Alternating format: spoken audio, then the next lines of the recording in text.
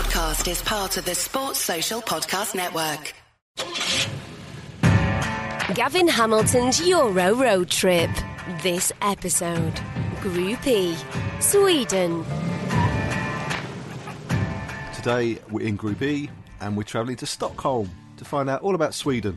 We're talking to Noel Bachner from Expressen. Noel is a football writer for Expressen, which is Sweden's leading daily newspaper. He's reported on the Swedish national team for many years, and because of that, because their players are based all around Europe in the leading leagues, he's followed European football very closely, and he's got some very interesting things to say about Sweden, about European football, and in particular the current transition of an elderly Sweden team that reached the quarter-finals of the 2018 World Cup to a new look, younger, slightly more flexible squad. When we spoke in February, Zlatan Ibrahimovic was out of the picture. He'd retired from international football after the Euros in 2016. But in March, he was officially recalled to the national squad at the ripe old age of 39 after a terrific season with Milan in Italy. Zlatan had retired from the squad, retired from international football. He'd gone off to play in America, and he'd returned to Italy, but no one really expected him to come back to international football. But the circumstances have changed, and in our chat, Noah, because of his connections with the Swedish FA, was pretty certain and pretty adamant that Zlatan would be recalled in March, and that has happened. Now, it's impossible to talk about Swedish football without talking about Zlatan Ibrahimovic. He's a huge personality, for good or bad, and I know a lot of people find him arrogant and egotistical, but he's a multi-talented footballer, and he's also an extremely important personality in Sweden in a wider sense, because he's the country's most successful immigrant. He's a role model for a new multicultural Sweden, and so there's a big discussion about Zlatan's importance in Swedish society, and it's interesting that the 2018 team that reached the quarter-finals of the World Cup, their best result for a quarter of a century, was achieved without him. And a lot of people were arguing that because they didn't have a talented individual like Ibrahimovic, they had to rely on their collective strength. And there are those arguments in place, and I get those arguments. But there's also the case that Sweden now have a new coach in Jan Andersson, who Zlatan respects a lot more than the previous coach, Erik Hamrén, and Andersson also knows how to handle Zlatan. So that's going to be a really interesting dynamic going forward as Sweden prepare for the Euros, because they've also got quite a few exciting young players, the likes of Dejan Kulusevski at Juventus, Mattias Svanberg at Bologna, Alex Isak at Real Sociedad in Spain, and these are attacking players who don't fit the stereotype of the sort of muscular, hard-working Scandinavian professional that we've seen over the years. And there's an interesting debate in Sweden about how these players are brought into the squad, and how Zlatan can help facilitate that process. And Noah has been following that debate, he's part of that debate, and he has an interesting and knowledgeable take on it. So grab a glass of Aquavit, stick your headphones in as we find out all about Sweden with Noel Bachner.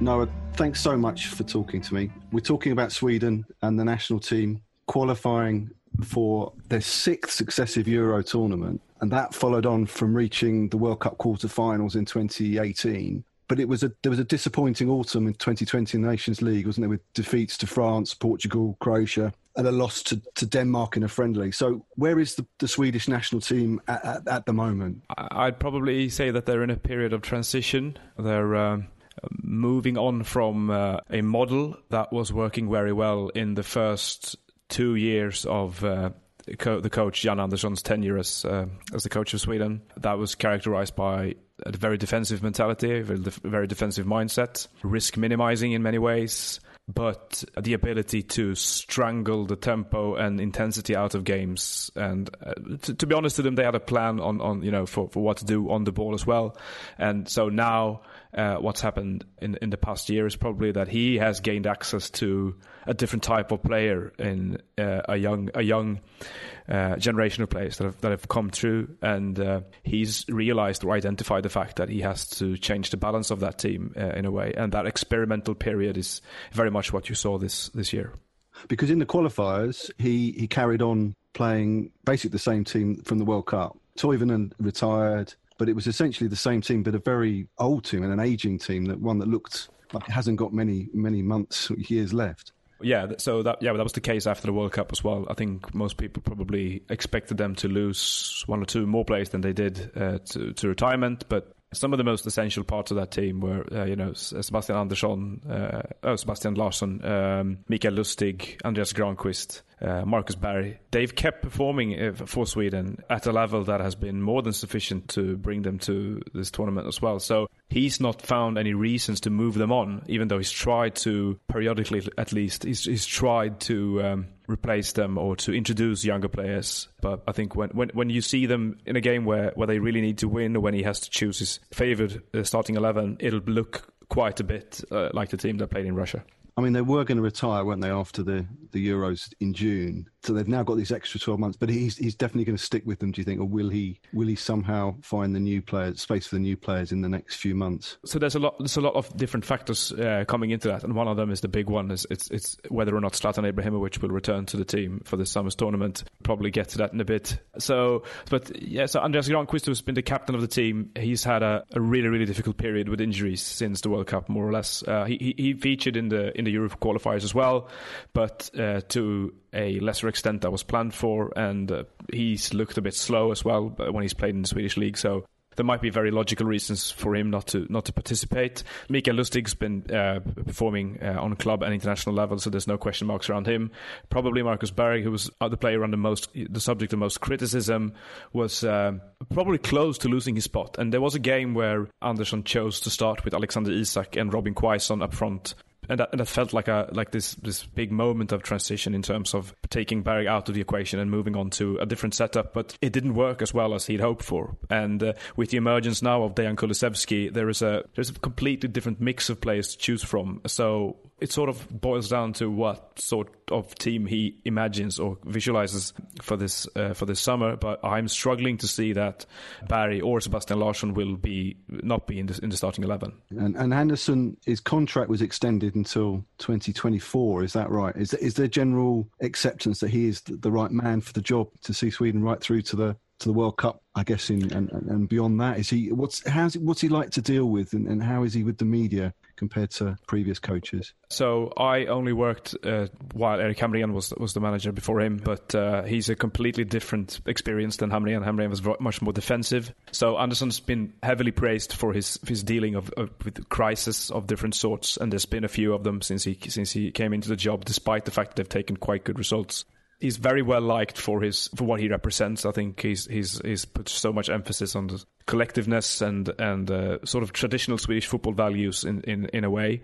But they've also served him very well, and he's managed to incorporate players with different skills and attributes into that. So for that, he's been very heavily praised. And also, if you look at it, the results, you couldn't really ask for more. So people find it difficult to criticize him. That's not stopped certain people from criticizing him anyway. But it's part of a wider discussion, perhaps, in terms of how way Swedish football is going to develop and what would be our strengths going forward and so on, so that he's not quick enough to address that. But he's probably regarded as the right man for the job by an overwhelming majority of the people in Sweden following the national team, and that's unusual. And I think that perception of him has been strengthened quite a bit by the fact that he's been very open-minded and very easy to deal with for the media. So there's not been a conflict in terms of him accusing media or reporters for misguided opinion or anything like that, but rather accepting criticism at times when it's come around and being very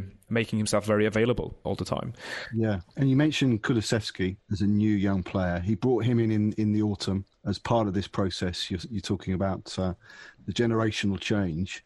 Is Kulusevski the guy that everybody is looking to? Because there's Mattias Svanberg as well at Bologna. I mean, even the kid Jordan Larsson, son of Henrik, he made his competitive debut. Didn't seem to have the same impact as some of the others. But is Andersson being praised for bringing these youngsters in, or is it just accepted that it's time for them to come in? A bit of both, I think. I think in the case of Kulusevski, his rise was so sudden and unexpected from many people over here who hadn't seen him for quite a while. He was at Atalanta's Primavera squad, and so he wasn't being monitored by Swedish media and Swedish football fans, or I think by many more than maybe perhaps the people who picked him for the under-21 team. So his sudden rise and the fact that he made such an impression in the Serie A, even at Parma, was a bit unexpected, and perhaps some people would have wanted him to be included a bit earlier, but it came at the right moment, according to me, and I think according to most people. It's not really a case where he's been slow to introduce young players, no, but he's waited for them to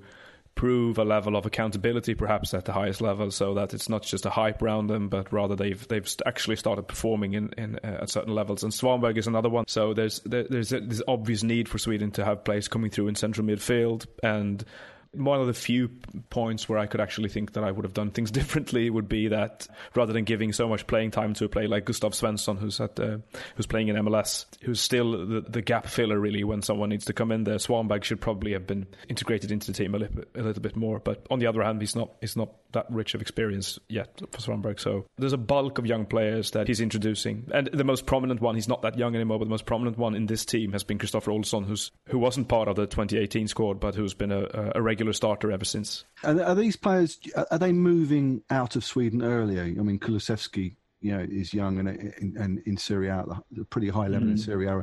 Svanberg as well at Bologna. I mean, I mentioned Jordan Larsson, but I don't think Jordan Larsson's not that important, that I would think, but he's gone to Spartak Moscow. Is this happening at an earlier stage now in players' careers for Swedish players, that they're moving abroad, or is that always...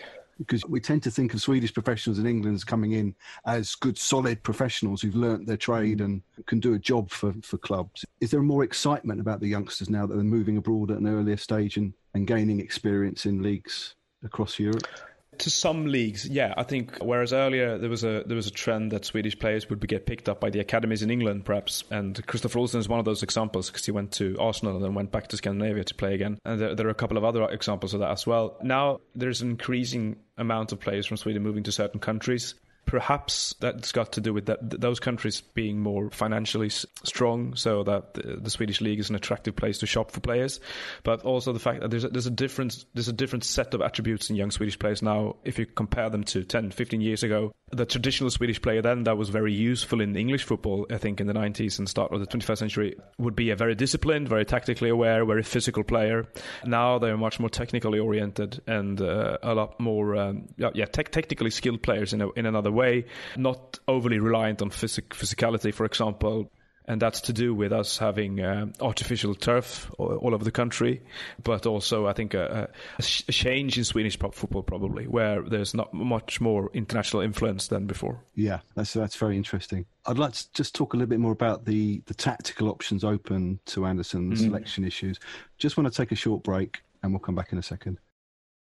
Right, talking to Noah about the tactics for Sweden. 4-4-2 always seems like the default position for Sweden. Is it still the case, or is there more nuance, more flexibility in that formation nowadays with Andersson? No.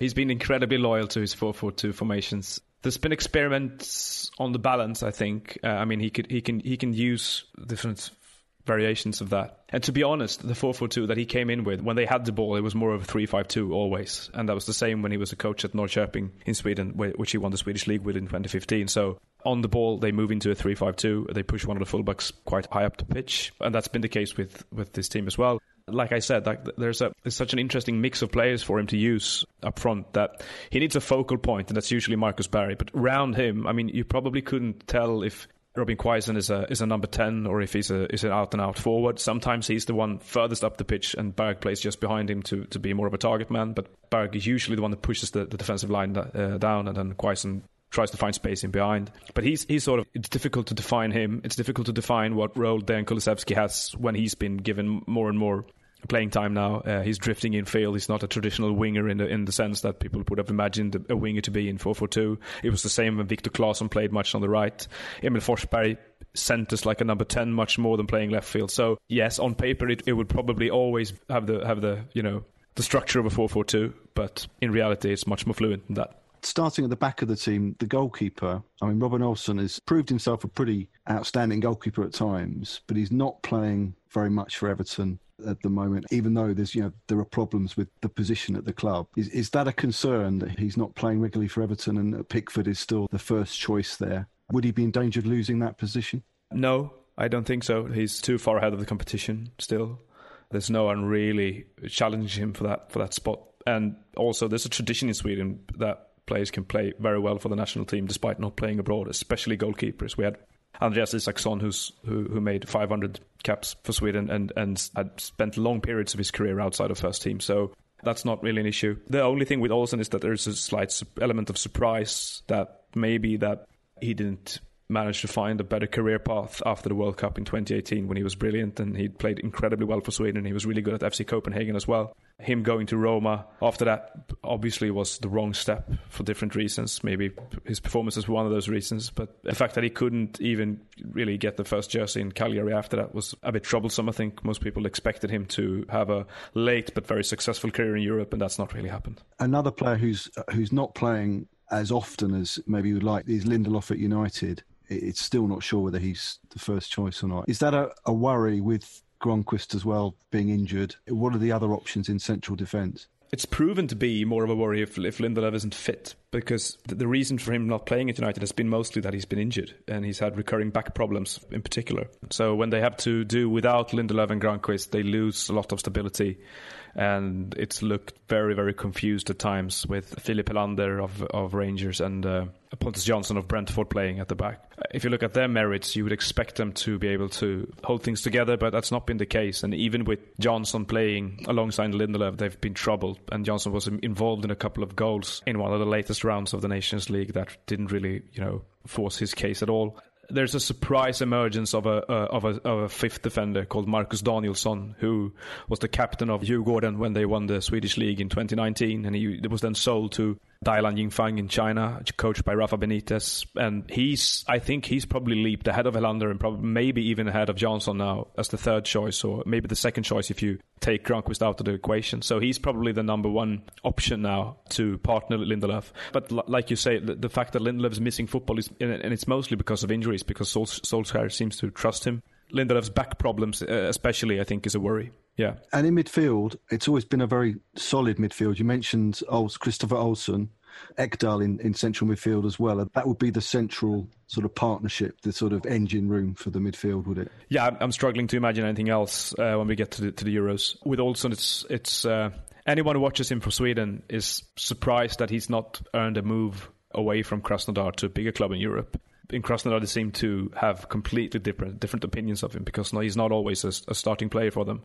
So that's really confusing. But he's played absolutely brilliant, and what he's done as well is taken some of the pressure off Ekdal, because usually they couldn't build play from the back if Ekdal wasn't playing. He was the only midfielder capable of using the ball and providing them with an option in midfield. Now they have two players in there who are very comfortable on the ball, both of them, and so they've managed to ease pressure with both of them, and they work very well together as well. And the wide midfielders would be Forsberg and Larsson, still Sebastian Larsson. Or are we now talking about a more flexible team where Kulusevski could come in and Svanberg and others into a more less of a flat four, more flexibility in there?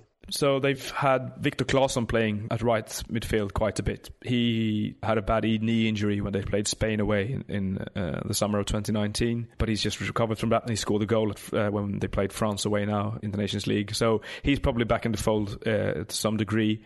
But so that's a difficult question. It usually depends on the opposition. He opts for Sebastian Larsson when he wants more defensive stability and more defensive balance. He's opted for Larsson when they almost beat Spain in the Euro qualifiers 1-0 and they conceded the equaliser in overtime, but Larsson was probably the best player on the field in that game. So there's flexibility, and it will have a lot to do with the opposition. Kulusevski has been used as a right midfielder and as a forward player as well, so he's played up front with Barry, and that might be an option as well. But Forsberg will start on the left, and Ekdal will most probably start with Olsen in the middle. And up front, there are different options now. You mentioned Marcus Bjerg, Robin Quaison, as well as Quaison was the top scorer in qualifying. Is he still seen as the most likely source of goals? Yes, this has been probably the most debated part of the team in Sweden, what the best mixture of players is up front. And so he's had to play Marcus Berg because he's the only player who can hold up the ball and integrate other players into play. And he's probably been proven right in keeping with Berg, even though he didn't score for a long, long time. and was heavily criticised. He's a link for the offensive play that they can't really do without. Quaison's emergence was really good during the qualifiers, but as things stand now with Kulusevski as well, I think there's a real competition for players. And Isak was at one point when they beat the Faroe Islands away 4-0. Isak scored 2 goals, and he was having a very, very good period with Sociedad when the pandemic struck. I think he finished on 14 goals or something like that in all competitions, and before that he'd scored 13 in 14 games for Willem II in Holland. So there's been periods of good form for players. There's been periods where it's felt like, okay, so now Isak's going to probably occupy this spot between Berg.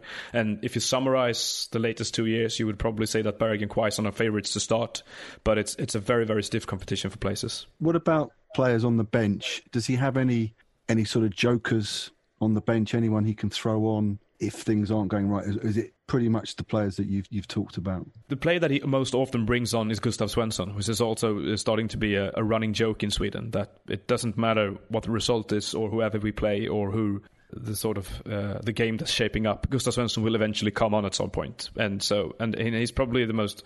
He characterizes the Jan Andersson's way of thinking in a way, but so he would probably come on. After that, I think I've mentioned most of them. I mean, if you don't start with Alexander Isak, you would probably throw him on at some point. If you don't start with Kulusevski or Viktor Claesson, you'd bring them on at some point. John Guidetti used to be that player, but he's looking increasingly like he's out of the picture right now. He's also brought on Sebastian Andersson who's played for Junior Berlin, but he's been given quite a lot of playing time as well. I'd like to talk to you about Zlatan Ibrahimovic. Let's take a quick break and we'll come back.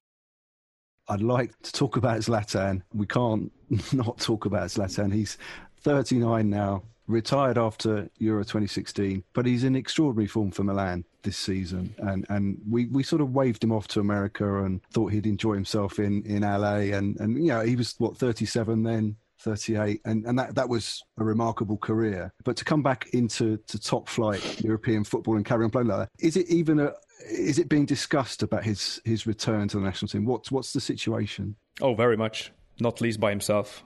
And so there's been incredible developments probably in the last year, I'd say. So Zlatan used the build up to the World Cup in 2018 to provoke the Swedish national team and Jan Andersson with different hints or different speculations into the fact that onto the fact that he was going to be available, or was he not, or was he going to go to the World Cup? That was going to be his own choice and so on, and that for sure provoked the leadership in the national team, because they couldn't really focus on the preparations. They were only asked questions about Zlatan all the time, and he knew it, and he did it mostly to promote his own marketing platform for all the different collaborations that he's involved in. That's created this sort of tiredness of Zlatan in Sweden, I think, where people were starting to tire a bit about him, not just letting things have run their course. Then he hit this remarkable form for LA Galaxy and scored an incredible amount of goals, even by MLS standards. So in September last year, in 2019, I went to see him on his 38th birthday when he was going to have his statue raised in Malmö, his hometown in Sweden. And in that interview, he lashed out at Jan Andersson, accusing him of not picking players of immigrant descent into the team, which in turn spurred a very fierce debate about these questions, but also the fact that Zlatan didn't really have his facts right, because there was the case that he was trying to make probably wasn't really there. And that was a starting point of a really weird relationship between the two of them. So Jan Andersson didn't get drawn into any conflict, but he was pissed off with the fact that he was accused of this, and because of the narrative managed to eat its way into the media reporting and so on, that fans were discussing on social media, was this a racist coach of the Swedish team or whatever the underlying meaning of Zlatan's attack was. And then he went back to Europe, and he continued to send out these little messages with hidden or not so hidden criticism of the way that Andersson used his players and coached Sweden. And there were several other attacks. He criticized Andreas Granqvist, and he criticized Marcus Berg. And then just a few months ago, he criticized the fact that Kulusevski wasn't starting, but Sebastian Larsson was starting instead. And he called the leaders of the Swedish team are incompetent and stuff like that. So it seemed as if the entire idea of Zlatan returning to Sweden Swedish international football, to Swedish team was bizarre. And then he received for the 12th time the Player of the Year award in Sweden. So he was named the best Swedish footballer for the 12th time. And he gave another interview, probably the first one, serious one that he's given since I was there a year and a half ago now. And in that interview, that was just a week after he'd suddenly said that he suddenly posted a picture of himself in the Swedish jersey saying that he missed it. And in that interview, Zlatan came clean about the fact that he wanted to return to the national team. He wanted to return to play for Sweden again. And he sort of backtracked on some of his comments, even though he would say that he didn't. But there was him trying to put a bit of nuance into everything and saying that he didn't mean that and that this and so on, and trying to explain a bit more about what he meant. And so the day after, Jan Andersson got himself on a flight to Italy and sat down with Zlatan Ibrahimovic and talked to him about their relationship and about perhaps returning to play for Sweden again, because he's always held the line that until Zlatan says that he wants to play for Sweden, I'm not going to call him. That's his policy, that he's not going to chase Zlatan. And so I think what came of that meeting is that an understanding between the two of them that when the national team assembles in March again, he's probably going to be in the squad. That's what everyone's expecting now. Everyone's expecting him to make himself available and be picked for the next round of international games. Is there any sense in Sweden that the team actually plays better without Zlatan, in the sense that they, at the World Cup in 2018, it was the best result since USA 94, without Zlatan? Is there a feeling that the team plays better without superstars? That the idea of Swedish football that we always have as a unit, as a team playing together, functions better without a player like Zlatan? Or will he come in and improve things? Is there that feeling that he can make that impact and improve things? That debate is very much alive still here, yeah. And it was alive leading up to the World Cup in 2018 as well. And there was this false argument made that it's typical of Sweden not to just understand, typical of Swedish football opinion, just not just understand that we have access to one of the best players in the world here, just bring him in. And then there was this other side of the argument saying that football is a much more complex sport than just bring in the best players. And that will still be the case, I think. There's also another debate in connection to that, and that revolves around the national team with Zlatan and how much was about him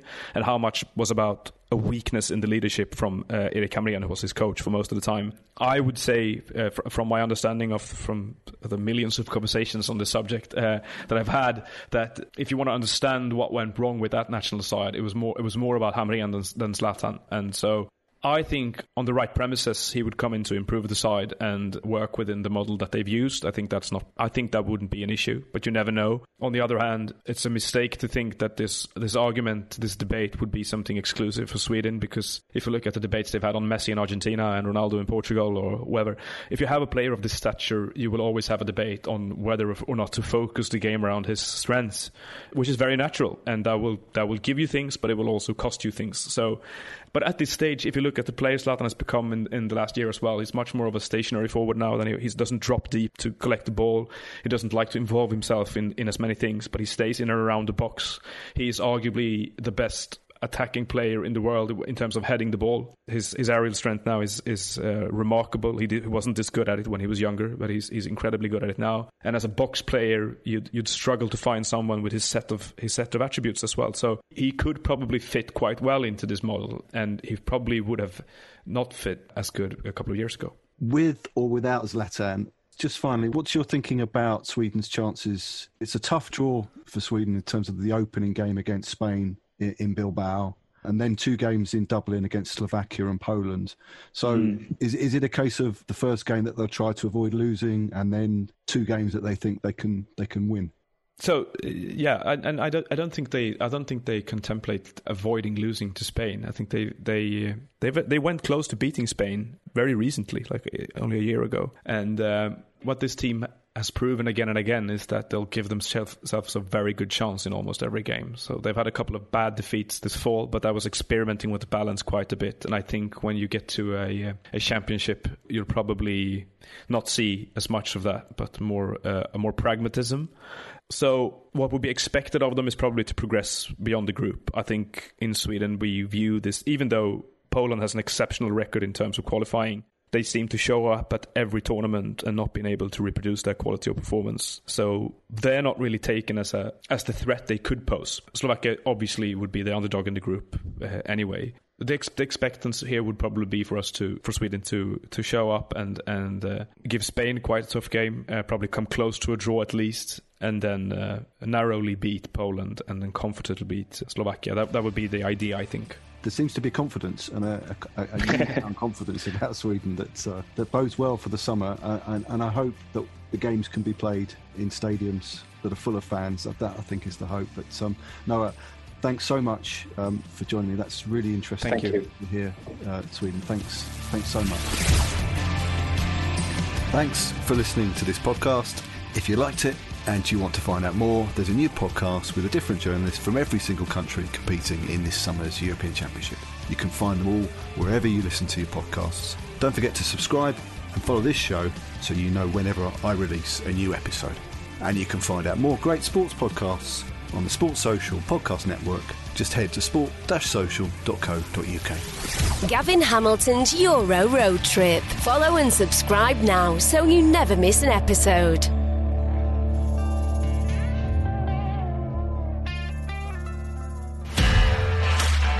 This podcast is part of the Sports Social Podcast Network. Sports Social Podcast Network.